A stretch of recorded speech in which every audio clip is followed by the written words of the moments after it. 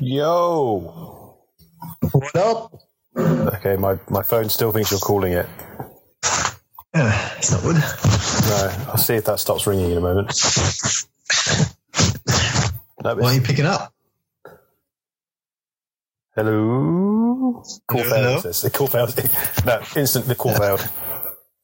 You didn't like that. Why don't you pick up, huh? I'm trying calling you. And Okay, well, yeah, I'm busy. I've got other people to talk to. oh shit, eh? You all right? Yep. Oh gee. Well, my name is Mark Copes. I'm Andrew Baxter, and this is Puppies and Watermelon. What are we talking about this week, Copes? This week we're talking about going under. We're going to suit up. We're going to talk about lying to your face. And we're going to talk about our computer phones. It's going to be a good episode. I can feel it. Action-packed episode. It's been a while. I apologise. It is my fault. There's a delay. I kind of had half my teeth removed from my face. Half your teeth? Like half of each tooth or four? So you've got 4 Probably teeth? maybe not half, but it bloody felt like it. What did they do? Just tie a string onto it and on the door and then slam the door? Or was it a Lambo? I wish. Oh, well, I'll get straight stuck into it if you didn't have any how's your father at the start. Well, you brought it up. Now I want to know, because that's basically the whole reason we had to delay recording by about a week, isn't it? I was like, I don't want to record this week. Yeah, let's do it. Let's do it Thursday. Oh wait, no, let's not do it Thursday because I'll be high as a kite. Well, I thought I was going to be, and that was going to be a great episode, like just talking with a numb face.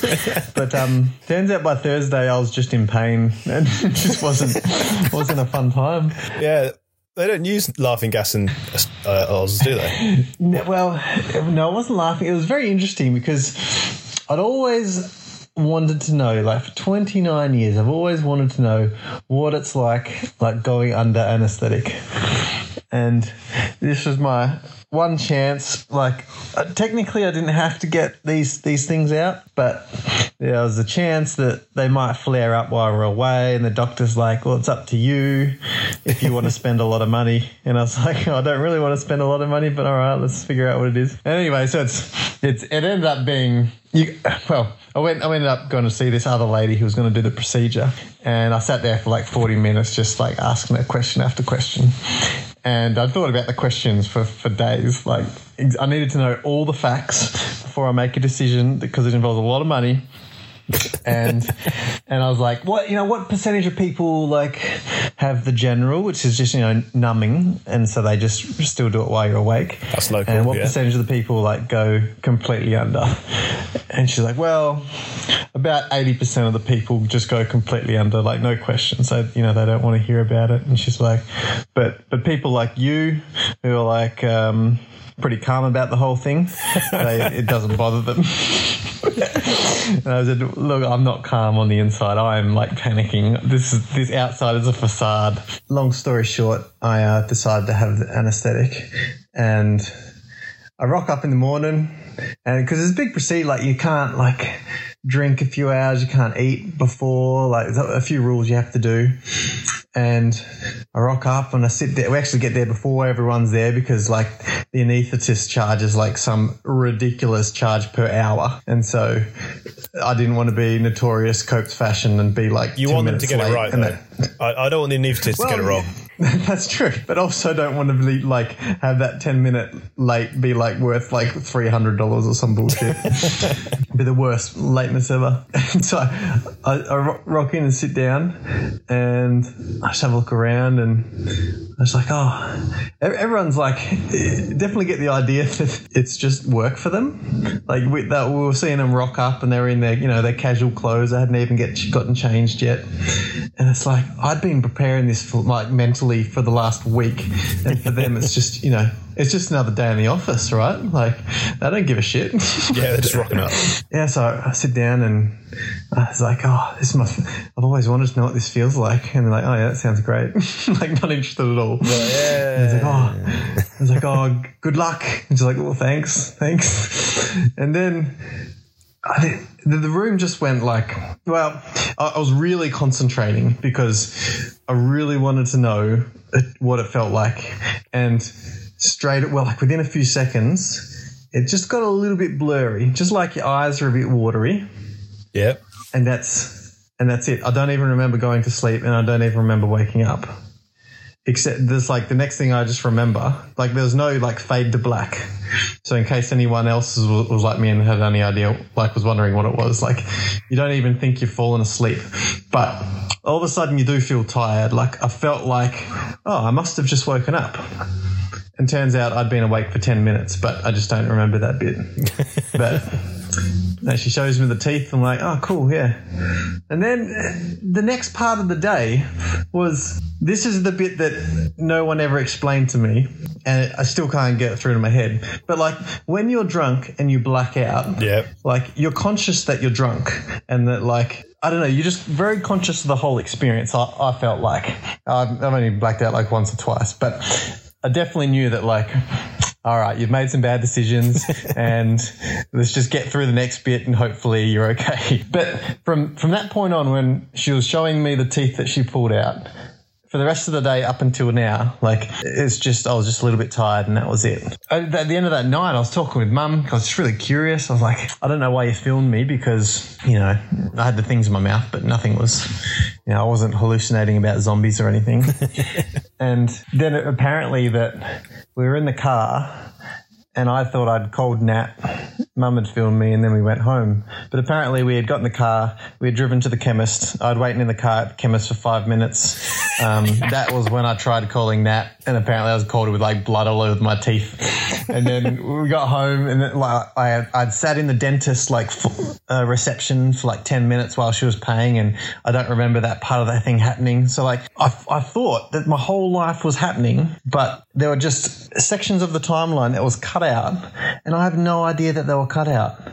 It's the weirdest thing. Like the medication's amazing. Like couldn't feel my mouth for the whole next day, and then I thought I was good to go. Did you get ice cream? Oh, I got all the bad food. It was fantastic. Yeah, I've got pretty sick of mac and cheese. Got pretty sick of a lot of things. Got pretty sick of not eating solid foods. Like just craving a burger, and probably now is about when I can start eating that kind of stuff. Yeah, very, very interesting. Like a lot better than I thought it was going to be. That's for sure. Like dentistry and medicine have obviously come a long way, I think. From just getting a hammer? Well, from what I feared as a child. Have you still got your wisdom teeth? Well, that's a weird one. I went to the dentist when I went to the dentist a while ago. I just went in for a checkup. Having lived in Australia for a while and having not gone because I was just lazy, I thought, I really, really should go. It's about time I went along. Got there and they're like, what do you want to know? I was like, just to check up and clean up and everything. They're like, okay, well, we'll get an x-ray. In you go to do the x-ray. There you come. Okay, right. So we're just going to have the dentist is going to come in a moment, just have a look at your teeth, and then the hygienist will just do a clean up. Okay, and then the dentist comes in and you go, okay, right. So when did you have your wisdom teeth out? But well, I haven't had my wisdom teeth out. Oh, so they didn't turn up then. Right, and I'm just there going, what does that mean? Like, explain to me, is this a normal thing? Are they going to turn up? I thought they had turned up. Just give me percentages. I thought I'd already had them because there was a couple of years ago when I suddenly got a really, really bad toothache right at the back of my mouth for a couple of days, and I was like, that's wisdom teeth coming out. Yeah, okay, that sucked. It wasn't great, but at least it happened, and I didn't have to have them taken out. And then the dentist is just like, no, they're not there. So what was causing the pain? What was growing out of your gum? That's what you need to know. I don't know. Oh, that's good for you, man. Yeah, well, it worked. It means that I didn't have to go for what you went through. So you rocked up and they're like, so you're English, huh? And you're like, yep. And like, well, your teeth are fucked. But you haven't even looked at them. Well, I hadn't even looked, but they also went around and was like, you got no fillings either. Yeah.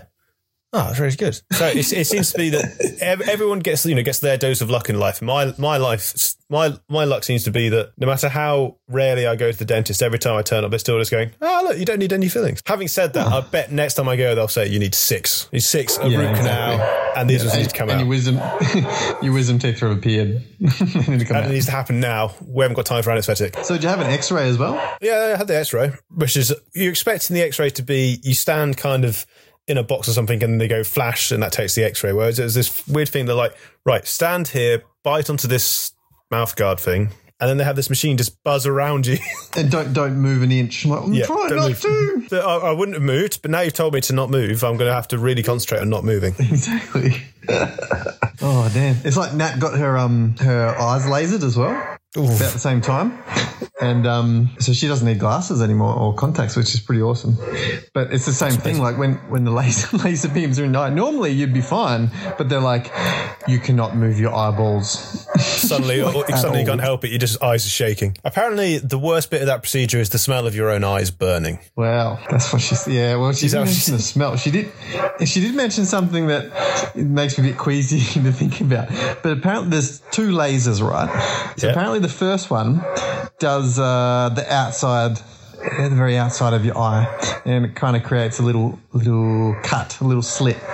And then they have to like get tweezers and pull the slit up so that the second laser can go in your actual eyeball. Ooh. So like you can't feel anything because they've already like injected your eye with a needle, which apparently is okay. You'd hope so. Like, what about putting a needle in your eyeball and then moving your eyeball? Like, wouldn't it snap the needle? I don't get that. Would it snap the needle, or would your needle just be like, what are you doing? I'm just going to... Like, would your eye or the needle break? Which one would break first? Because the needle might be very thin, but I reckon they're pretty resilient. I reckon if you try to bend it, the needle would just move with it, and then the doctor would be like, stop doing that. Do you reckon your eyeball has such great muscles that while the doctor's trying to inject it, like, and you move your eyeball, you just like, it completely moves their arm and like throws their arm across the room? You got superhuman. It's like ragdoll physics. You just like go left, right, get flapped around like a wet fish. Oh, everyone has had that. So I used to wind the guy in my office had that. I used to wind him up because saying that he went and got all that money spent in his eyes and he didn't even get lasers coming out of them, or telescopic eyes. No special powers. Got augmented eyes, and what do? They work as eyes. They just work normally. Yeah, it's not too special, that power, is it? No, I think I've been lucky mostly that I haven't had to have any big procedures. Yeah, it's pretty good. Neither have I. Like, I've never broken anything or anything like that. I wonder, like, we'll have it coming for us. Well, some shit happening later, probably. I remember, like, the kids... when you're at school, the kid that broke his arm, for some reason they were really cool because they'd broken their arm. Oh, yeah, I always wanted to break something. But having never been there when it happened, I'm sure that must have sucked beyond belief. Well, no one ever, like, the amount of people that have broken a limb, no one's ever said the bit where it snapped was the worst part of my life. Like, no one's ever said that. No one's ever said that. Well, maybe it's not that bad. Yeah, maybe the shock, you know? Have they ever said the bit when the bone stuck out the skin, that was the worst bit of my life, you know? Oh, don't go YouTubing that shit. I've been down that alley. It's not a good place. YouTube's not a good place. I should have known. I started looking up slam ball fails. Oh. I'm not sure if it's slam ball's like basketball with trampolines. I've heard of it. And it's just, it doesn't end well. There was a video where a guy broke his leg so much that it had snapped and the whole leg had broken except for one side of the skin of the leg. So it's kind of like just on a flap, the whole thing. Yeah. Your body shouldn't be able to do that. No, that's the whole point. That's why it's called broken. And you shouldn't be able to record it and put it on YouTube. Oh, that doesn't belong on the internet. I suppose where else does it belong? But that's been what you've been up to recently. Have you been off work for it? Yeah, well, I'm casual, so I don't get the sick leave. But she was very just before I was going on, she's like, "So how many days do you want off?" And it didn't matter to me, but I was like, "Give me as many as you can." She was very generous. She was very nice. Like, I wish I did have a real job because that would have been awesome. And turns out you need a good week. Well, I needed a good week off until you start feeling human again. Because I mean, when you get like income protection, it like kicks in after like 6 to 8 weeks or something, and that, like, if you break a leg, you're probably going to be healed by then, especially for most jobs. Well, I guess it depends on your job, because if you're sitting down at a desk, then it might be once you can function, you'll be all right. Be back that afternoon. You'd be right. Fresh cut. Just Dave Grohl it. Oh, I heard that. I watched the documentary on Netflix the other day. That's ridiculous, eh? There's a Foo Fighters documentary on Netflix? Yeah, it was one of their last albums, but it was actually pretty good. It's talked about there was a one before that. They talked about like kind of how a whole bunch of band members are come and gone over the years and what the different albums meant. It was very insightful, I thought. So definitely check it out. Added to my list. Done. I watched a documentary on Netflix this morning about the Barkley Marathons. What are they? Every year there's this, basically there's this guy in Tennessee who used to be, was like one of the first ultra marathon runners, or he was just like a mad keen runner. So he would run all the time. And like, these are the kind of people that marathons aren't long enough. So he set up this marathon, which is 5 laps of a course. The course changes a bit each year, in rural Tennessee, mountainous alpine stuff. And each lap is basically a marathon in itself, and you've got to do 5 of them. And this one was recorded in 2012, and before that, so up to 2011, only 10 people had ever finished the course. The rest die? No, they don't die. They just the give rest up. just don't make it.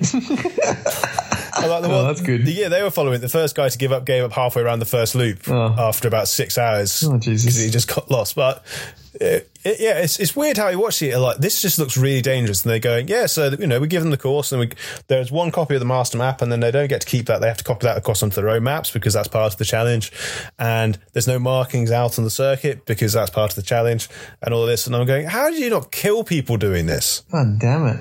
So it's like an orienteering thing as well, kind of thing. It's a little bit, but because they have to get there's checkpoints, which is basically a book, and they have to tear out their running number out of the book. Right. I haven't known from having run one marathon on a flat road course, that sucked. And that took me 6 hours. These people, they're doing it like up hills. Well, that was crazy enough when you did that, I thought. Oh, yeah. For me, that was a major achievement. And then, for these people, they're going, if I don't make it to the 3rd lap, then I don't think it's going to work. I'm like, that takes you about 24 hours. The only rest they got was between laps. So they do 1 lap, and then they get like some time to stop if they want. So that's when they'll usually eat some food, sit down, like change their shoes, maybe put some tape on to try and cover up the blisters, and then they'll get going again. But they don't sleep. Like they can have a little bit of sleep in between if they want, but the people who finish don't. So they're going for like 52 hours. That reminds me, there's an event called the Toughest Mudder. So it's the Tough Mudder. That's all around the world, but they have this one event called the Toughest Mudder, and it's a mudder course, but like you just got to do as many laps as you can in 24 hours or something. How stupid is that? That does sound fun, but I reckon I could do about 2 laps and then just be like, I'm done now. Have you done the Tough Mudder? No, I never did. There was one around here recently, but it's something I look at it, and on paper it doesn't seem like enough of a thing for me to bother going, because the course is really short, isn't it? It's like, what, 10k? Probably something like that. 10k. And from what I heard of it is it's fun, but there's not actually that many obstacles. All the obstacles are really busy. Yeah, probably pretty accurate. They're probably like every K or so, and there is a bit of a bottleneck. It's pretty good experience. There's a girl that I think Nat works with, or she knows, or something like this. And there is a person. There's a person that exists in the world, and she enjoys these events, and she goes to them so for her to go traveling, that's her like thing that she does. So like like friends you've had that do frisbee, and they'll go to every frisbee tournament they can, and that'll be their sort of travel. Like they'll go have an excuse to go to the tourney and then go travel around that area. Yeah. And so she does that with like these obstacle courses. Like she goes around the world to different events and then uses that as an excuse to like leave for a certain date and travel around. And that's a pretty cool idea. Anyway, got all my stuff back. And be really cool having it back since I opened it all up. And it's like Christmas. Just opening up boxes like, what's in this box? Oh, it's all my stuff. Oh, I forgot I had this. And basically, because we got somebody else to pack the boxes, even like Tammy was out that day. She had no idea what got sent. So she was having a great time. But even because someone else packed it, I just forgot everything that we'd packed. So opening up boxes and you just like a nice pleasant surprise of, you've still got this thing. I didn't throw that out. Remember, you still got an Xbox on, I remember. Was there anything you threw out that you missed? There's been a couple of things, but I can't remember what they are, so clearly they weren't that important. You just got this feeling in the back of your stomach. It's like every now and then I just go, I should have shipped that. Oh, well. But I forgot what it was. I mean, I know we should have shipped the Tammy's cooking books, because that was a mistake. What had happened was when we were packing up, so that the move people come in, we were just like, that pile right there, that's the stuff that's getting shipped, go for that. And we were still sorting out some things actually, so I packed some other things.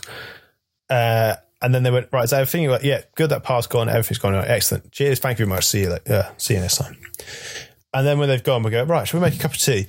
Open up the cupboard and we're like, right, well, here's the problem was, first of all, why didn't we ship the mugs? Now we've got to take those with us, because we'd already thrown out all the mugs we didn't want.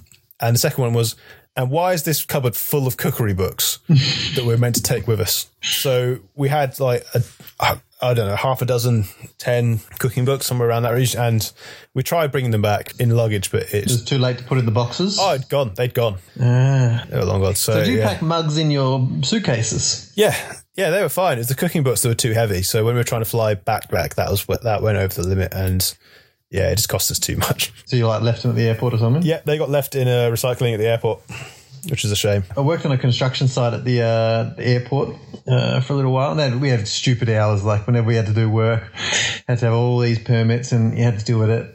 Like sometimes we'd rock up, we'd finish our day shift, and we had to get some welder guy to do stuff. So we'd rock back up at like 11 p.m. and work until 5 a.m. or something when there was no flights. But man, there's amazing people watching at the airport. Like the way people dress for boarding planes is really fun. And B, like you just hover around the bins because there's all this shit that people can't take with them. Like I got this U-Butte fishing rod from there. It was fantastic. Well, we were thinking that because we just put it on something because like, oh, well, maybe someone will take you. I'm thinking, who's going to come to an airport and go, oh, some cooking books that no one else wants? I'll take them. They were heavy. They weren't small books. So that's her excuse. She can't cook anymore. No, she can't cook anymore. No, it doesn't now. But with unpacking my stuff, one thing that was like, it was nice opening it all up and knowing you had your stuff back and, I've got all these things I'll be waiting for, got the computer back. But I tell you what, opening up the TV box, that was such a nervy moment. Because I was just... to see if it smashed. Yeah. Well, I got the box and I'm like, the box looks fine. But then you open the box, you're like, well, nothing inside's moved that much. Okay, I'll take it out. And then because it's all wrapped up inside the boxes, I thought, sorry, I'm taking it out so carefully. And just as I'm putting it together, I was thinking like, what if I turn it on, it doesn't work? What if I turn it on, half the screen's broken? So when I turned it on, and it was working all fine. That was such a good moment. So do you have to keep your original box for that, or do they have some other generic boxes? I imagine they would have had some boxes for it, but I always keep the original boxes for that kind of stuff. You didn't do okay, right? Yeah. So I put up. I was trying to work out what was it? They have PSO Bristol Knowledge boxes. It took me ages to realise that meant packed by own. Oh no, PBO. I was like, please bunt over or something. No, it's packed by own. So that basically means it's your worst nightmare. So that's pretty. So far, we haven't found anything that's broken. So they did a pretty good job on all that. So have you got anything? Did you like open any box and go like, oh, I don't need that, I'll chuck it out? So like, have you shipped something across the world only to put it in a bin in England instead of Australia? Not yet. No, not yet. There's a lot of the boxes that are still in the garage unopened or not unpacked. Mm-hmm. So there's still stuff that clearly we don't need. You think we're shipping back only the bare minimum? Like, this is the stuff we need, and we're still going to have to get a load of stuff when we get there. And no, there's still heaps of stuff there that we don't need. I know that's how like I listen to a podcast. It's called The Minimalist. Just I'm definitely not a minimalist. I have too much shit, but like I definitely enjoy hearing different perspectives. You want to be a minimalist? Well, yeah, ideally I'd like to, but it's definitely not me. I am probably a hoarder, as they would call it. And they do a thing where they have a packing party, so they pack all of their belongings in boxes and put it in like a different room for the next 6 months. Whenever they need something, they take it out. But after 6 months, anything that's still in a box, they chuck out because they're like, well, obviously I didn't use it in the last 6 months. So what if you do it like in March and then throw out all the Christmas decoration? Well, you can just get more, I guess. That is, maybe a 12 months would be a better thing then. And part of me thinks that concept's great. And part of me is scared the shit out of it. Like, I'd never want to do that. What if I threw out something I love? We've had to go through a couple of piles of stuff and you look at it going, right, just if you don't need it, just throw it out. And then it's just, as I said before, there's just some things you're looking at going, this is just not something you throw away. I just want it. I just want it, or it's something that it feels like it's too valuable to throw away, but you go, well, you do need it? No, just chuck it in the bin. This is important. How is it important? Well, I might need this bit of paper. You don't. Just chuck it in the bin. Yeah, it's tough. We've ordered our bags for our trip, our carry-on bags. Oh, you're getting new bags, are you? Yeah. So we're even more committed to the carry-on only idea. Oh, that's how you're trying to do it. Who are you flying with? Well, the international flight's not going to be a problem because we're allowed free baggage with that. But we're going over with Qatar. You're taking a Qatar? Yeah. And then, but when we're over there, we'll be doing a lot of internal ones with like, I think, Ryanair and Norwegian and blah, blah, blah. EasyJet. I don't know if you'll be flying Ryanair by that point. Oh, yeah, they might be going bust, eh? Yeah, maybe. Maybe you have to wait and find out. I hope you haven't booked anything with them. Oh, like $20 or something. Flights are so bloody cheap. It's ridiculous. They are over here. It is a bit stupid. It makes you could live anywhere in just imagine, even just thinking about Frisbee.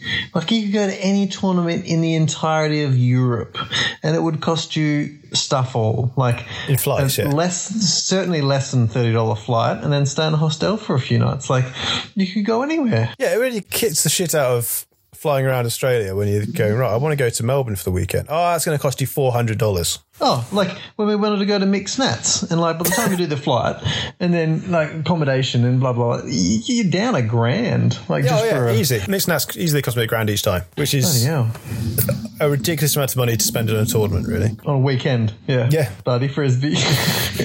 So you're taking off within the month, aren't you? Yeah, we're in, not sure when this will be released, but the 24th or 25th or somewhere around that date. I probably should know it, but I've forgotten. Somewhere around that date. Since being back, one of my old uni friends, he's a very keen outdoorsy person. But when I was back, I just said to him, I'm back, I'm here for a while. Let me know if you're ever going anywhere and I'll come along. It says he's going to Wales. I'm like, yeah, sure, I'll go to Wales. He goes, bring your swimming stuff. And I'm thinking, what the fuck? We're going to the Brecon Beacons, they're mountains. Why would I need swimming stuff? Turns out that he had planned, and we did do it. We went swimming in a glacial lake halfway up Pen y Fan, which is the tallest mountain in the southern half of Wales. So we're up there just swimming in this black lake, and you get in the side of it, and it's the floor's slippy, I think is the one way to put it. It's pretty hard to stand up, and I'd carried up that mountain and around it quite a lot. My snorkel, my flippers, the whole lot, because I brought it that far. If this was suitable? I didn't care by that point. I'd taken it that far. I was like, this is happening. I'm bringing it with me. I bought a deck of cards and a clown outfit and an inflatable hammer, just in case we needed that. But I tell you what, I regretted it because as soon as we got in, so I was swimming along, looking around. I'll have a look and see what's down there. There might be something down. Not very likely, but okay. There's some orange slimy rocks, and then nothing, just blackness. It felt like I was in the scene in Lord of the Rings when Frodo falls into the swamp. It felt like one step away from that. I was just like, I'm an idiot. Why did I want to? If I hadn't seen this, I would have been fine. But Frodo didn't have a snorkel set, did he? So no. You get fucked. I'm pretty sure all the people, because it was quite busy up there, being a long weekend, and it's a slightly touristy part of the mountains because it's the big one with a path all the way to the top. I'm pretty sure a lot of people will watch me walk past with a set of flippers sticking out my bag and just like, what is he doing? So in terms of a list of things that you wanted to do before, when you got back before you started working again, is this one of the things on the list? What did I want to do? Yeah, well, that is going to Scotland is another. I've actually slowed down a lot since being back. So the whole idea of not having a job to do stuff, it was great to start off with, and then I stopped doing stuff because I ran out of money. Yeah, now because I'm planning another trip, I'm kind of being really coy about trying to find a job because I don't want to get a job and then have to cancel the trip. So I've been waiting. Now it's about 4 weeks until that's over. Right, excellent. I can just say to them I've got a 4-week notice period. Great, so that worked. Well, exactly, yeah. I did have another job interview where I had to suit up for it, and by this point my suit had turned up from Australia, so I wore that. I was fine, and then they go, excellent, can you come back in for one tomorrow? And I go, yeah, sure. I'll wear the same thing. Well, that's what I was thinking. I was like, I don't want to wear the same one. This is getting pretty important now. I've clearly got the sex day. Let's take this seriously. Right, I'll go and I'll get myself at least a new shirt. And because the first day was a whole day, so I had no time to do that. But the second day was interview. It wasn't an interview. It was an assessment day. Which is a weird thing in itself because there's lots of things like, we're going to do a group exercise now where you're all stuck on an island and you have to, you're all in a boat and you have to sell yourself as to who should be thrown out and stuff. Yeah. Is this a job that you really wanted, or is this it was one that I kind of would have liked, maybe. I mean, I wasn't very sure going into it, which is probably why I threw it a little bit. In the end, I didn't get the job. But when I was doing it, the beginning of the assessment day, the first thing you had to do was introduce yourself to the whole group. To stand up, say your name. You had to say one celebrity that you'd like to have, like to take to dinner, to an interesting person to have over for a dinner party. All you had to do was say their name. You didn't have to explain why. And then you had to explain. You had to say what your proudest non-academic achievement was. Which it turns out, being a Frisbee player who, if I really squint, can say I was vice captain at nationals, that's a pretty good thing to be able to say because the guy No, they would ask a couple of questions to try and get you to expand on it and stuff. He had no idea what Ultimate was. So that made it easy for me. Like, imagine doing Mastermind and your specialist subject is something that no one knows anything about. Suddenly all the questions are really easy because they're like, so what is Ultimate Frisbee? And you go, wow. And they got questions and you got talking points, blah, blah, blah. Yeah. And you've like, how many times have I answered that question? Oh, where's the nearest team? Oh, Reading over there. They won Euros. So I got it off pretty easy. The other guy, one of the other guys who said he said he played cricket at county level. He got some really hard, like, he was asked, like, what do you think of England's batting lineup coming up to the Ashes? Oh, Jesus. Stuff like that. And I'm just like, see, this is why you choose something obscure that no one knows anything about, because then they have no idea. What's the point of this part of the interview process? To try and, the whole point is to try and see how well you sell yourself and also to try and get to know a bit more about you, I think. The whole day was a bit NLP, really. It was kind of, each question seems innocent enough, but if you look hard enough, you can kind of try and work out why they're asking it. Right. Piece together, yeah. It reminds me, I can't remember if I've had the conversation with you or probably some Reddit. About, like when you go for like some regular job, like nothing, but you just need a job and it's a job. And they ask all their important questions like, why do you want to work for our company? And like, what can you what do you aspire to do? Blah, blah, blah. And like, you say what you say, but in your head, you're really thinking like, man, I applied for this job because your criteria were low enough, or I thought I could convince you. And really, I just need it to pay for rent. I want to work here because I don't want the job. I just need it. Yeah, why is that? That's annoying. That's not an acceptable answer. Yeah, like it should be like you will be driven because you need to feed yourself. That's pretty, I want if that's not persuasive. Job. Another thing we had to do, which was in the same groups we've done before. All right, you've crashed in a plane in the middle of the desert. You're all fine. You need to work out how you're going to survive. So the nearest town is 80 miles away to the south. Here's all the stuff you managed to get from the wreck, and you need to rank it in order of importance to help you survive. And the thing I didn't mention, as soon as they turned the bit of paper, I immediately thought, I've done this exercise before. This exact one. So you knew the answer? So essentially I knew the answers. But I also knew that wasn't the part of it. The whole part of it was to try and convince everyone else of what the right answer should be. Knowing what the answers are and actually that important. No, the answer is like, guys, I've done this before. Let me do it. I didn't want to say that. I didn't want to risk it. But yeah, we aced that. Good stuff. It really helps when you know the answers. And then on the bottom of the sheet, you write, dear interviewees, maybe next time think of some original concepts, please. Yeah, please give me some new questions. I'm bored. I hope the job isn't like this interview. Anyway, after that, so that day went well. And I'm like, maybe I will go for this job. Then I'm like, okay, right, I'll sort myself properly, get myself a nice suit tomorrow. I know. I'll get myself a second one. I've only really got one. It wouldn't be that bad to get a second. So I go shopping in the morning. Went into Debenhams, which is kind of like somewhere between Myer and David Jones for you. So it's like a department store. Go over to the suits, and I'm like, right, you've done this before. You know how to do this. You just buy a suit. You know your size. It's really not easy. Really? Like when you're buying a T-shirt, I'm just there looking at going, do I like this T-shirt? Yes. Does it fit? Yes. Done. Whereas when I buy a suit, I just like, there's too many options. I don't know. Like, do I try on the whole thing, or are really regretting having just walked past the person? You know how there's people there to help you, and because you get so used to just saying hi to them and ignoring them, when you need their help, I just flaked out. I was just, cheers, I'm just looking, walked past. You've blown it. I went, no. Blown it. I needed that help. So going back groveling. I couldn't even. I was just walking around for ages looking at different bits like, I kind of like this one, can't like this one, don't know what size, not so sure about this one. And then thought, so what? Please ask me again, please ask me again, please ask me again. Thought, I don't need this, I can just get myself a second shirt. So I went to a different bit where all the shirts are, and that was hard enough as well, because I was there going, I don't actually know what size I am. I just know that the current one I've got is a bit too small. In the end, I had to go to a different shop. Man, I've got the perfect answer for you, and it's all about mindset. What is it? Because this is coming from a guy that, like, I've only ever had one job where I needed to dress up, and the night before my very first day when I tried to iron it, I burnt my shirt. And I had to, like, drive to, like, my parents' place to get some other old shirt that I had, like, from ages ago. But anyway, what you got to do is I went to a Myer. I walked around until I found the kind of like the 50-year-old lady that works. So, you know how there's always like an older lady that works in those kind of stores? Yep, always is, yeah. And you play the sun card. Like you just say like, He's like, oh, could you need a hand? You're like, actually, I've got like this job that I really need tomorrow, and I don't have a clue about like t-shirts. And the lady's like, no worries. Like, what are you looking to spend? Like, oh, like I have no idea. Maybe I don't know, like $50. She's like, follow me. Does the full thing, like measures you up, get things out of the packaging. You don't feel bad because she's doing it. And she loves it because she's like being the mum, doing the things for her son that her son was too embarrassed to get done by his mum in the first place. That's basically what I had to do. Yep. Yeah. It's a win-win. So yeah, I was like, do you know, I just have to basically reset this, like restart. Restart the level. I tried to do this without the tutorial and found this game's too hard. That's it. And now I need to basically restart the whole Xbox just so I can get the tutorial again.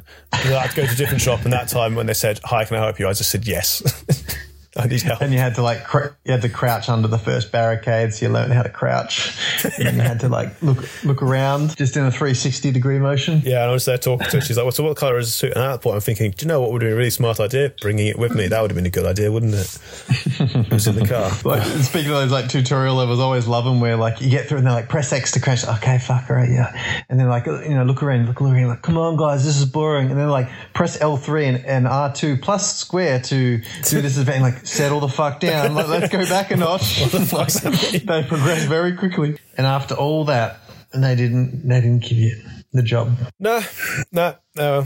It's funny how like when I was first called up about interviewing for this job, and I was hearing about it, I was basically just going through the motions, like, yeah, I'm interested, yeah, I answered all the questions, yeah, I would like to come back for an interview, yeah, sure. And I'm doing it because I'm thinking, you know, you'd be stupid to not do this, because even if you don't want the job, you can still say no later. Like going to an interview doesn't mean you have to take the job. So even though I was kind of taking that mentality, and they did get my interest a bit more, you know, I was there going, oh, like what the company's talking about, like where it's going. When they said to me, oh, you haven't got the job, I was still annoyed. I was still like, what the shit? Mm-hmm. Like, how dare you not offer me the job? And I go, wait a minute, you didn't really want this job anyway. It's funny how how them rejecting me made me want the job more. Yeah. The rejection just suddenly meant, do you know what, maybe I did want that job. Oh, too late now. And it's funny, like, especially when you've got a little bit of an application process, like how you're not meant to get excited about the prospect of working somewhere, but you can really convince yourself that it's all going to work out and this is the company you're going to work for. And then they're telling you all these good things about, oh, there's all this, and then you look around and you go, these are nice looking offices, nicer people are happy here, this is great. And then they say, we went to someone else. You go, what the and then you remember, like, oh yeah, actually they don't have to offer you a job. I think there's something like really wrong with because the whole process I despise of how it takes so long to get a job. Like just finding one that's you can apply for and then going through the process, it can be months, right? Yeah, that's what I'm at now, months, yeah. You cannot just need a job and start like next week, even if it's a job that's perfectly suited for you. And even with the companies like yourself where you do like multiple days of quote unquote bullshit to go through the hoops, at the end of the day, like you'd think that there'd be no workplace conflicts because they've figured out all these perfect people to work with. But workplaces are filled with people that you look at and you go, how on earth did they get this job? Yeah. Like, how does this filter process not, like with all this effort of being stranded on islands and prioritizing objects, like it can't be that good a process if it doesn't like have the perfect workplace. It's amazing how some people, you look at them and go, how did you get here? Right. Like, was there absolutely nobody else available? But they probably went through months of application and... Yeah, they probably got headhunted or something. And who's the people that they missed out? That's worse. Like, I don't know. I don't know what the answer is, but I definitely wonder if like the whole house sitting's really blowing up at the moment. There's definitely heaps of articles about it, especially looking at travel stuff. Nat definitely got on the upward curve of it, right? It was definitely a thing that wasn't popular, now is becoming popular. And it was the same, like, I don't know, however many years ago when we started using Airbnb, it hadn't become mainstream yet, and things just go over that curve. And they're saying this house sitting things is just like a house sitting website acts pretty much like an Airbnb website. Like people upload postings and you apply for it and there's reviews and blah, blah, blah. And this article said like this house sitting is becoming very popular for millennials because that's just the way the world works now. Like Uber in ride sharing is just like you get things instantly and it works out for everyone, and it's just different from how things have always worked. And same with house sitting, same with Airbnb. And like I really wonder if like, will that happen with workplaces as well? Like currently, you can't be fired from a job without going through a huge process of doing performance reviews and blah, blah, blah. Yeah. But I wonder if, will there be a disruption where there's this type of job that's created where, like how if you're delivering for Uber, you know, insurances aren't applied to you, you know, you're kind of like risking things yourself by riding your bicycle, delivering an Uber delivery. But you know, that's not the way the industry works, but it's the way their model works. Like, I wonder if there'll be a type of job that's created for this new world where you can start whenever you want, but you can also be fired whenever they want. You know what I mean? So, like, I don't know. just if I want to go and do some work, then I can just log on to whatever system it is and just do some work for a bit, and then basically get paid for, you know, I worked 57 minutes today, so I get paid for 57 minutes. Right, yeah, possibly even that minute. And then you sat on the train going, oh, I'm just bored. Oh, no, I'll just do some work for a bit. Right, imagine that. Like you've got a skill and you've got a knowledge and you're basically, yeah, like a computer, I guess. But it must be possible. There'd definitely be a middle ground where it's not like you're waiting 3 months for a job, you're working the job for X months and it's not working for 57 minutes, but somewhere where like you can start a job next week and it'll be your job for the next 2 months, and then you'll stop that job and you'll start a new job next time you need money. Surely that's just temping. I don't know. I guess you're right. Yeah, it's got like, I reckon in some ways this stuff already exists. You get somebody else who has a pool of people to do jobs, and you say, "Oh, I just need someone to come and sit on my front desk for 2 weeks," and they go, "Excellent, well, I'll send someone over." Just something to think about. Jobs. You hate them when you got them, but then when you haven't got one, suddenly they look great. Yeah, suddenly they do. What do you think you're going to be doing when you're traveling? Yeah, I don't know. Well, the whole thing was spearheaded because I turned 31 next year, and before you turn 31, you're able to get, turns out, anywhere in Europe. Every country's got a 12-month working holiday visa, pretty much. Yeah. So we're heading to Italy. We applied for it through the consulate. It's like UK and Canada definitely have them. Do you speak Italian yet? Getting there. I speak a little bit. I was going to do the UK one, then we found out it was going to be pretty much $1,000 through the whole visa process. I'm like, oh, don't know if I'm going to do that. And the Canada one, you can apply when you're not within the country. So we could be traveling and apply for Canada and still do that. So yeah, that's a possibility still.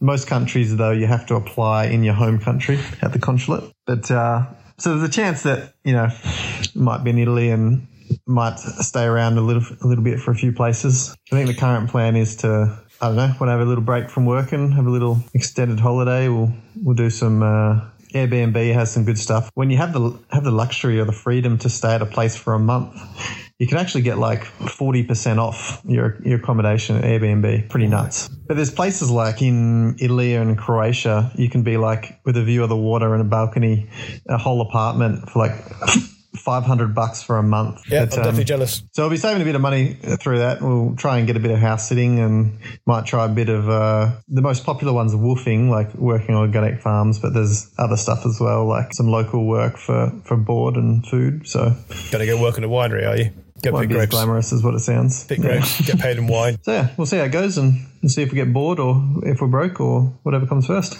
Tell you what, I've been having a lot of cheese since I got back. Australian cheese needs to up its game. Really? Yeah. When I lived there was like, 4 different types of cheeses at most. Mm-hmm. Most of them are all cheddar. They're all the same colour anyway. Tell me your favourite type of cheese. Go. Oh, there's Mexicana cheese, which is just spicy cheese, which is just perfect for me. Like, we've got a whole cheese aisle, whereas what you've got in Australia, you've got, here's your cheese, you've got mild to mature. There's your choice. You go, what do you mean? Listen, buddy, would you like your cheese in a block or would you like it pre-graded? Up to you. We grade it, you grade it. Doesn't bother us. No, we don't care.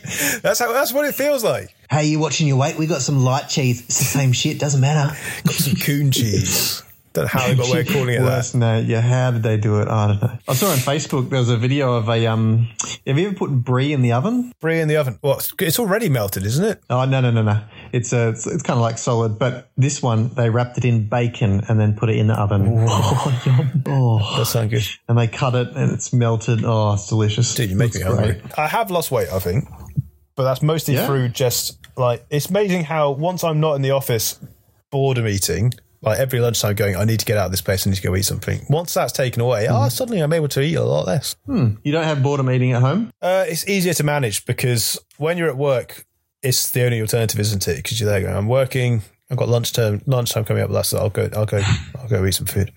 Whereas here, you go, I'm bored, I'll just go and play some computer games for a bit. Problem solved. That's true.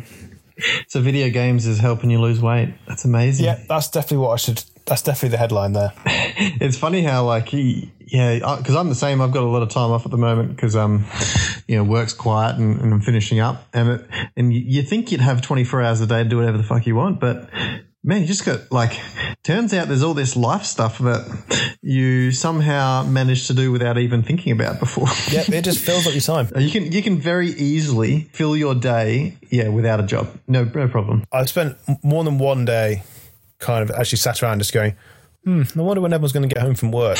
And I'm like, that's it. I'm now effectively just a dog. Just sitting there looking out the window waiting for people to get home. That's it. And of course, I can go change that any moment, but I don't, do I? Yeah, procrastination sucks. It's also great, though. It is.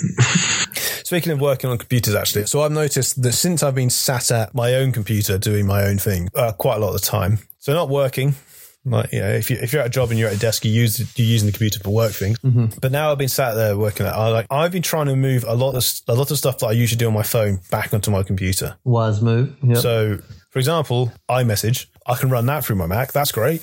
Because that means that now when I want to send text messages, I can just type it in on a normal keyboard with a mouse. And smash it out. Want to send some files? Great. Just chuck them in there, throw them across.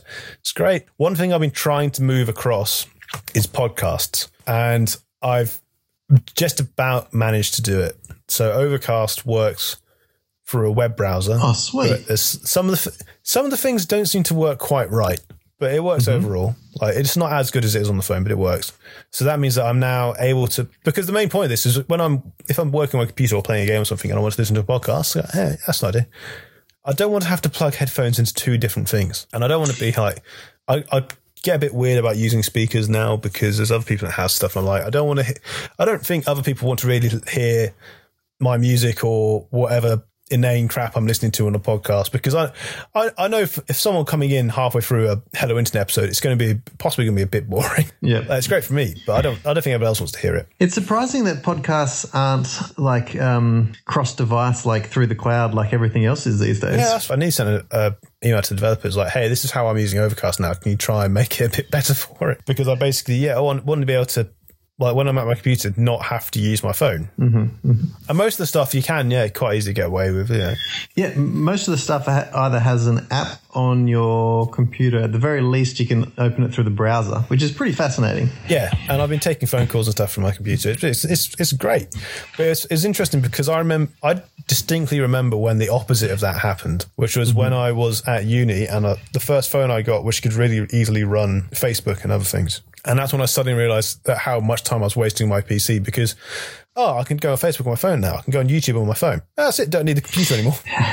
It's almost like the size of the phone. It was a craze to get smaller and smaller. And then all of a sudden it was a craze to get bigger and bigger, swings and roundabouts. And there was just that turnover point when it went from I don't like using a PC for everything to suddenly think I don't need to sit at my desk all day anymore because I can just have that in my pocket. And now I'm basically trying to undo that as much as I can. Let's call a desktop and a laptop the same thing for a moment. Do you think the computer will disappear? No. The main reason is the interface. And that's what I'm talking about here, is that I'm changing it from having a small phone is great because it's portable and I can take it with me. But actually, overall, the interface is kind of crap. They can make it as good as they can, but it's still a small screen with no I agree with keyboard. The tablet as well. Yeah. It works. The last, this whole year, basically, because I want to work on my stuff while I'm away as well.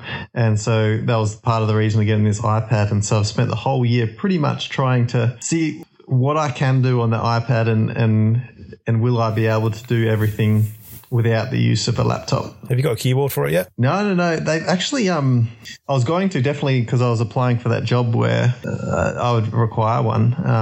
And I still might do. It's definitely an idea. But they've actually, the latest iOS, they've updated their on-screen keyboard. It moves to the side now, doesn't it? No. It stays there. But instead of, how you normally pressed where the shift button is to get the numbers and the symbols up. Yeah.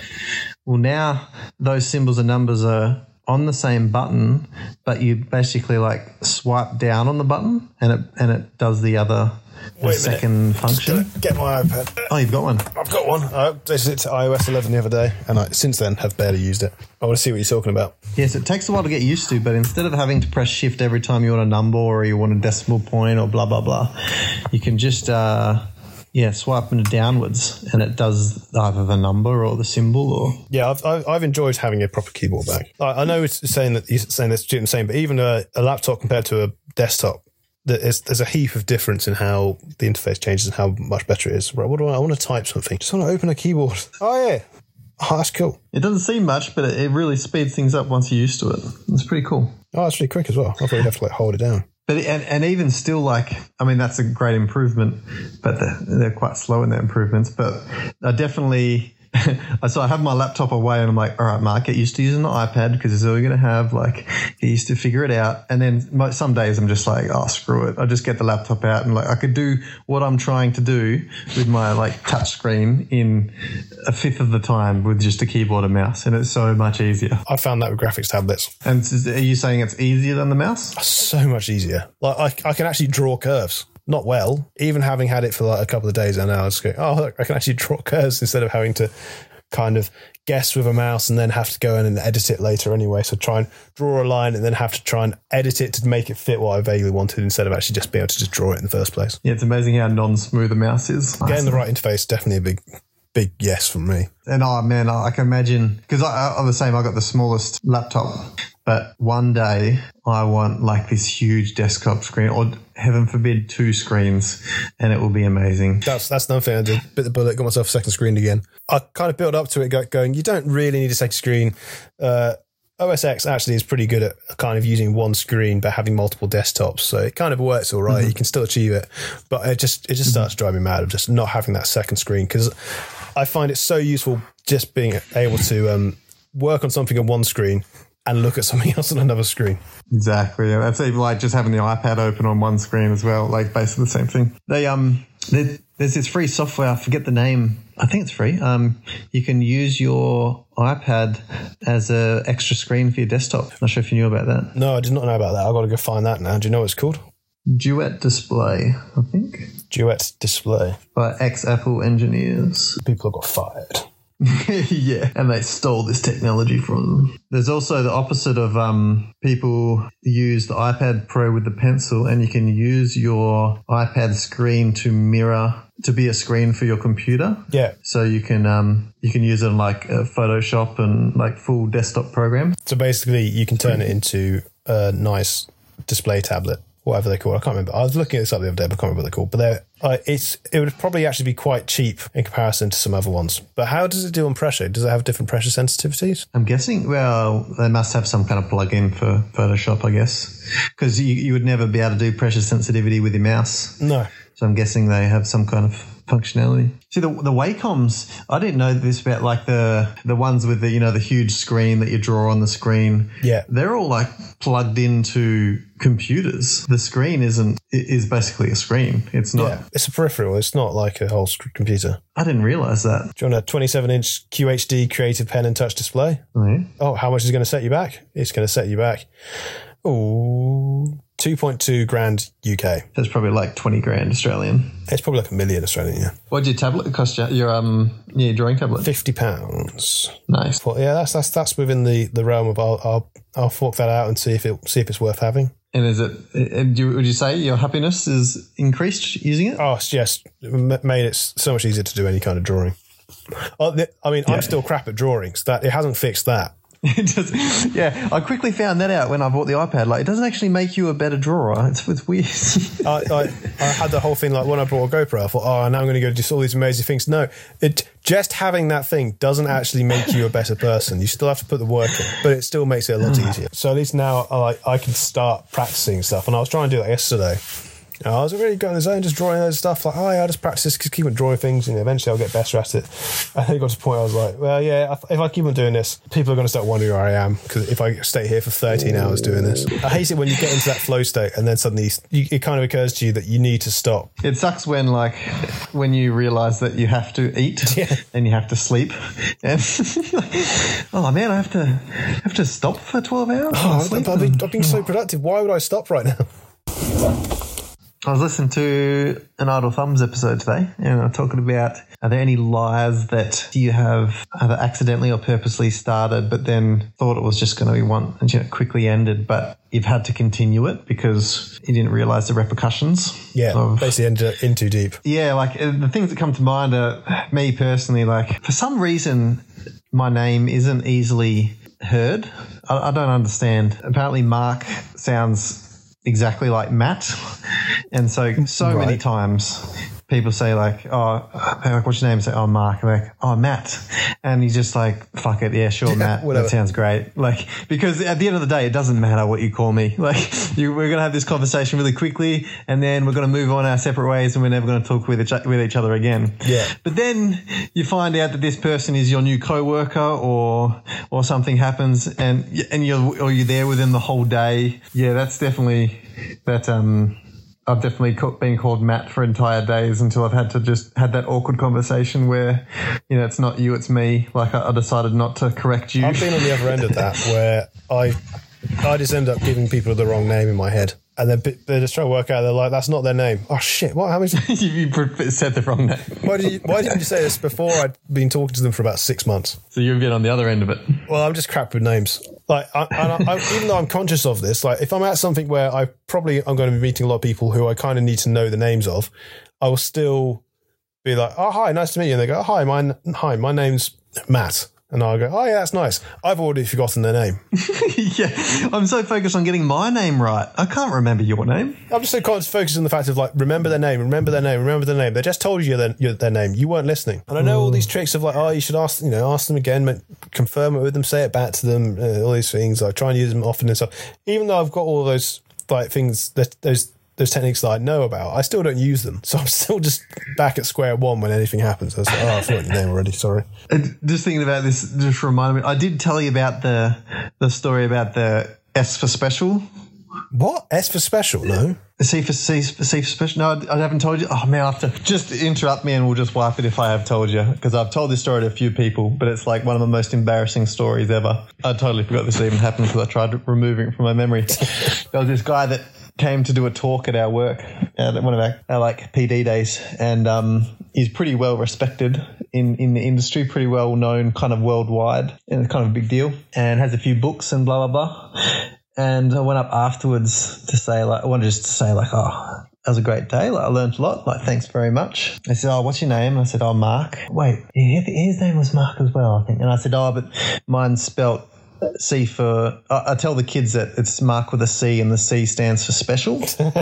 and it's just funny because obviously special starts with S, and sometimes the kids don't understand at first, and it's just a little joke we have. It's a good way to break the ice. Like 110% certain that I told him this, but apparently either he misheard it or I completely said a different word in my nervousness of like approaching him. And moral of the story, in his head, I said, instead of special, I said sexy. At first, I wasn't aware that he thought this, because after I said the C for special, he kind of gave me this weird look. He didn't laugh like I thought he would laugh. I was like, okay, well, I thought that'd be a good icebreaker in our conversation. I think that's a better way to say it. You should just say it like that more often. No, because what happened was he was ending, and he just had this stuff he was going to take to his car. I was like, oh, man, I'll give you a hand. I'll carry this stuff. And he's like, are you sure? It's quite heavy. I was like, oh, I can handle it. It's just a box.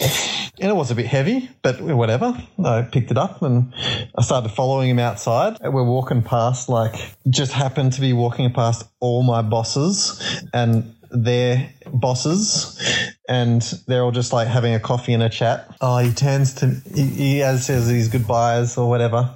He referred to me as being sexy or something in front of them, and I almost died because at this point I couldn't tell him that, hey, I said special and these guys have heard it, whatever. And something happened and I brought it to his car and we had this weird moment where like he brought up his family and I brought up my girlfriend because I'm not sure if he was trying to but you know when like girls always like bring up their boyfriend to like make sure that you're not hitting on them kind of thing. And I wasn't sure if he was doing that with their family and I wasn't sure if I was doing it just as well to prove a point. I don't know, it just got awkward. And I just like wanted to get in a hole and not like talk to anyone. I had to walk past my bosses again later. And then the next day I had another workshop with him and I'm late and I walk in the room and I'm just trying to like be undercover and hope he doesn't mention anything. He says out loud like, oh, it's the sexy one. I was like, oh, Jesus Christ. I don't know. It was like humiliating because no one had why the fuck's he saying, is he calling him sexy? So essentially you came onto him and then he was there having to tell you, no, that's not how it works. Well, yeah, and everyone that I work with apparently somehow, and luckily I'm much of an idiot, and so like I would have probably just have referenced something, but you know, I was very humiliated. Yeah, I should have just said it from the start. I hate being in that situation when you're point like the point when you should have brought this up. That was 5 seconds ago. You've missed your chance. It's getting further away. It's getting further. Just say it. Say it now. No, it's too far away now. No, you can't say it. And then that's it. You're too late. Yeah. If you've gotten to a stage where it's day 2 and you think they're still hitting on you, I think that's a point where you've taken it too far. Once the conversation's moved on, you can't go, hey, just to bring up that previous point, I was lying when I said that the C was for sexy. I wonder how many people in day 1 of a new job have realised that their lie in their job interview was like the thing that they thought was going to be a little part of the job was the main part of their job. Yeah. I'm fluent in Spanish. Hell yeah. I've been very careful whenever they said, do you speak other languages? No, I really don't. It's my biggest fit because like with the Italian, like I've been learning it on this, with a few apps for a while now. And last time I was there, from what I know, I got by okay with basic. But if anyone here asks if I can speak it, I just say no, because if they're going to ask me anything, I'm going to freeze. So I managed to do a big boo-boo with myself. That's not a great way to say it. I managed to fuck up the other week. You haven't pressed record, have you? You haven't. It hasn't been recording the whole time. We're fucked. Yeah, we're an hour and a half in. No, that's not it. I was trying to fix something on my music library on my phone because it wasn't syncing up properly. And I thought, I'll just reset Apple Music on it, turn it off, turn it back on again, open up Music app, all of my library, vast majority of my library is gone. Is this Apple Music that you've ripped and you've copied across, or is this Apple Music things that you've saved that you'll stream later? So things that I've just said, yeah, add that to my library. But, about Gotcha. 2.5 years, maybe that much or something, of me just idly adding music, making up this music library, I was quite happy with. I managed to wipe the whole thing. Oh, Jesus. When I was on my computer, maybe it's still there, maybe it's just not on my phone. Nope, gone. Since that happened a long time ago, it happened like a good month ago, and I'm still trying to rebuild it back up. Turns out, if you try and remember what's in your music library, like if I said to you, if you can list all the artists in your library, you'd find it really hard. I remember I know exactly what you mean. When I first had Google Music and I was like, well, I no longer need my CDs. I was, in a place I was renting, my CDs were back home with my folks. And I was like, I'll just add all the CDs that I have. I'll just remember them and I'll add them now. And you get to like number 10 and you're like, I don't remember any of the other albums. Yeah. And what a waste. It's good in a way, though. Like we said, if you just put all your stuff in a room and anything you don't use in 6 months, you're rid of it. This is a pretty hard reset and all of that. But this is like just saying, just throw away all of your stuff, and then if you need something, you can get it again. But only if you remember it. Yeah. Well, the important stuff you remember, like, my favourite bands, they went straight back in. And every now and then when I hear the name of another band, I used to like, oh, yeah, I'm just going to quickly add them in whilst I remember. So lesson learned. Not to do that. Yeah, lesson learned. Just don't. It will work if you do it right. You don't have to reset the whole thing. Is that just uninstalling the app? No, I just turned off the iCloud music library. So basically said, stop syncing my library with everything else. And it just went, okay, all of those songs you've added from the phone are now gone. It didn't even give you a warning. Oh, it warned me. There was all this warning, like, hey, this isn't a great idea. The music will no longer be in your phone. Like, yeah, I'll just add it on in a moment. I'll just sync it back up again.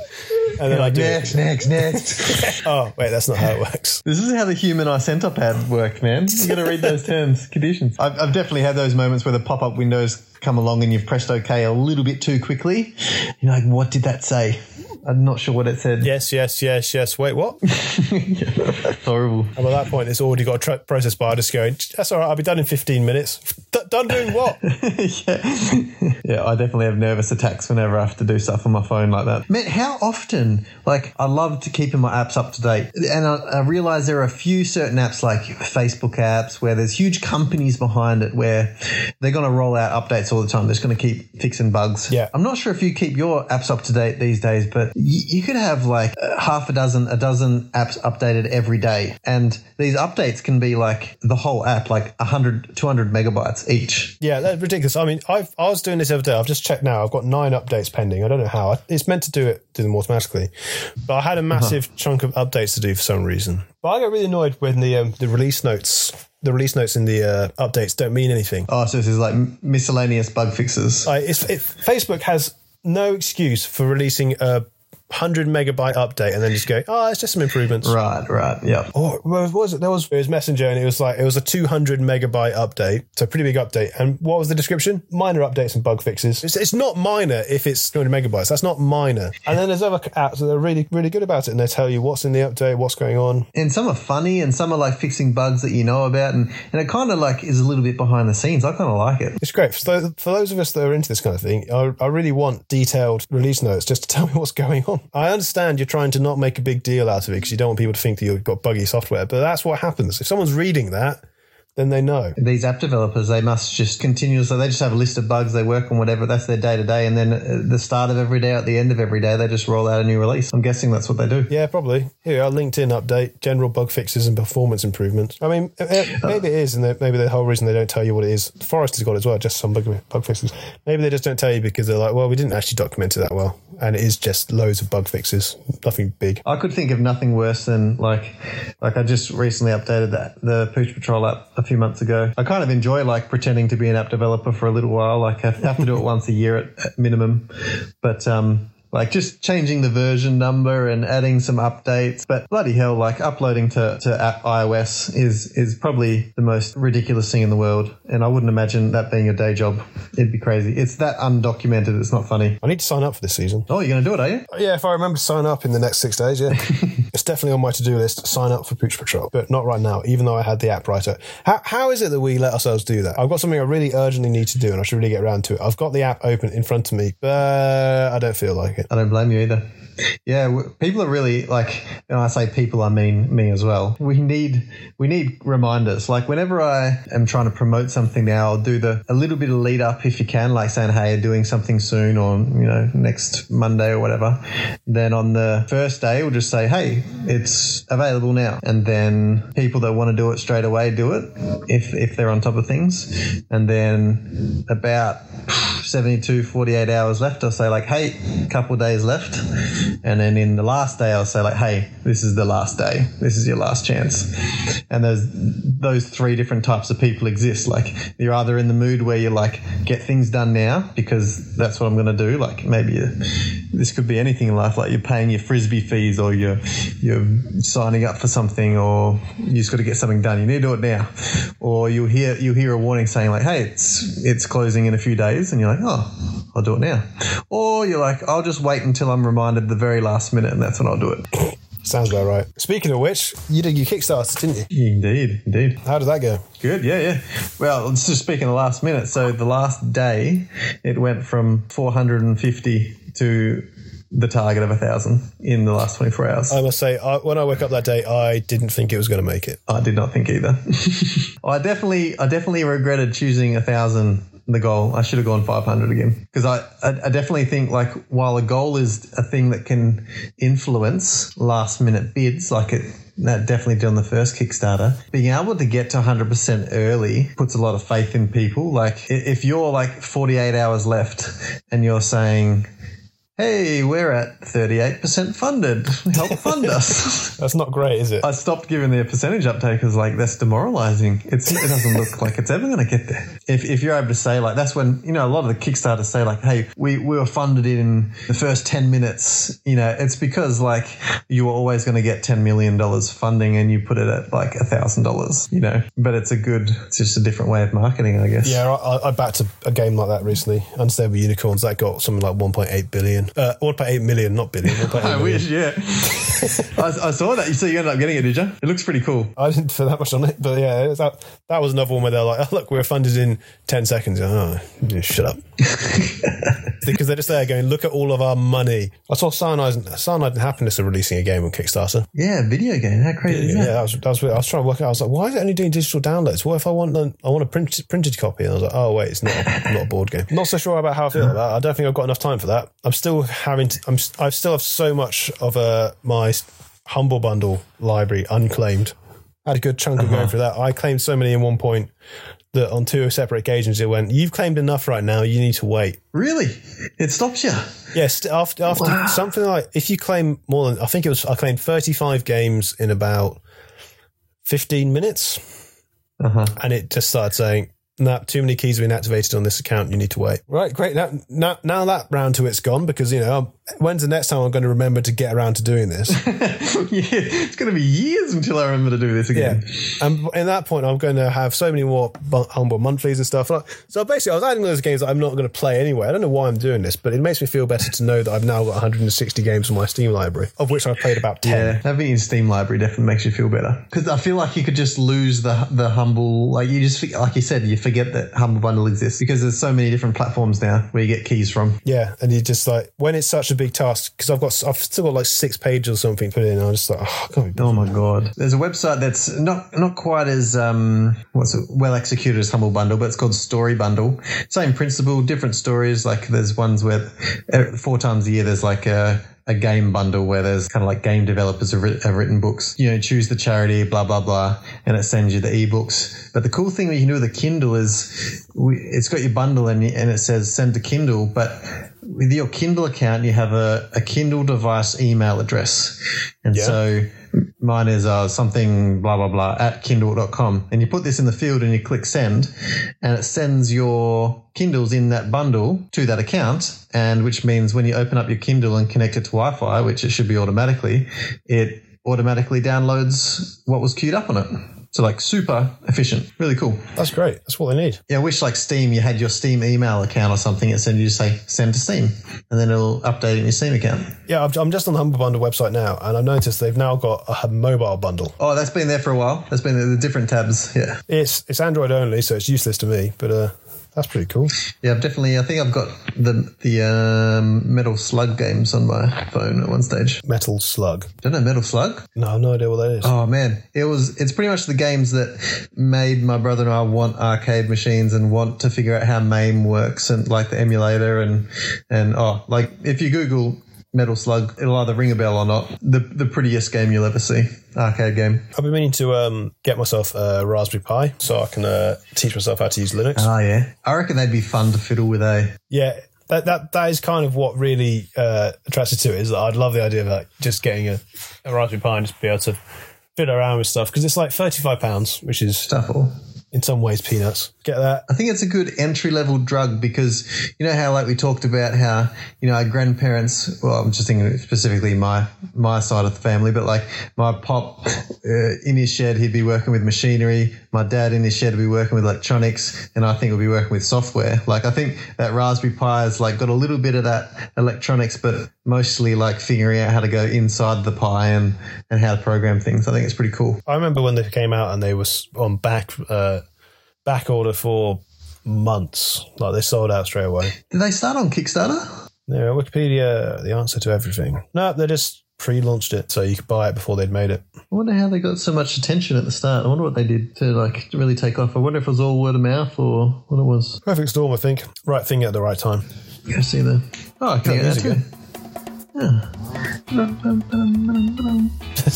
I had a good fiddle with I'm not sure if you saw the video that I made. I had a good fiddle with the bit of GarageBand and a bit of iMovie. I did see that, yeah. That was good fun. Did that on the iPad. Yeah, I am that. I mean, it does show that you need to be left at home alone less. More. I can remember hearing someone tell me there's that magic moment when ketchup and mustard come together. And it's the same thing, like there's a magic moment when video and music come together. Because I can tell you when I filmed that with no music, it was boring as hell.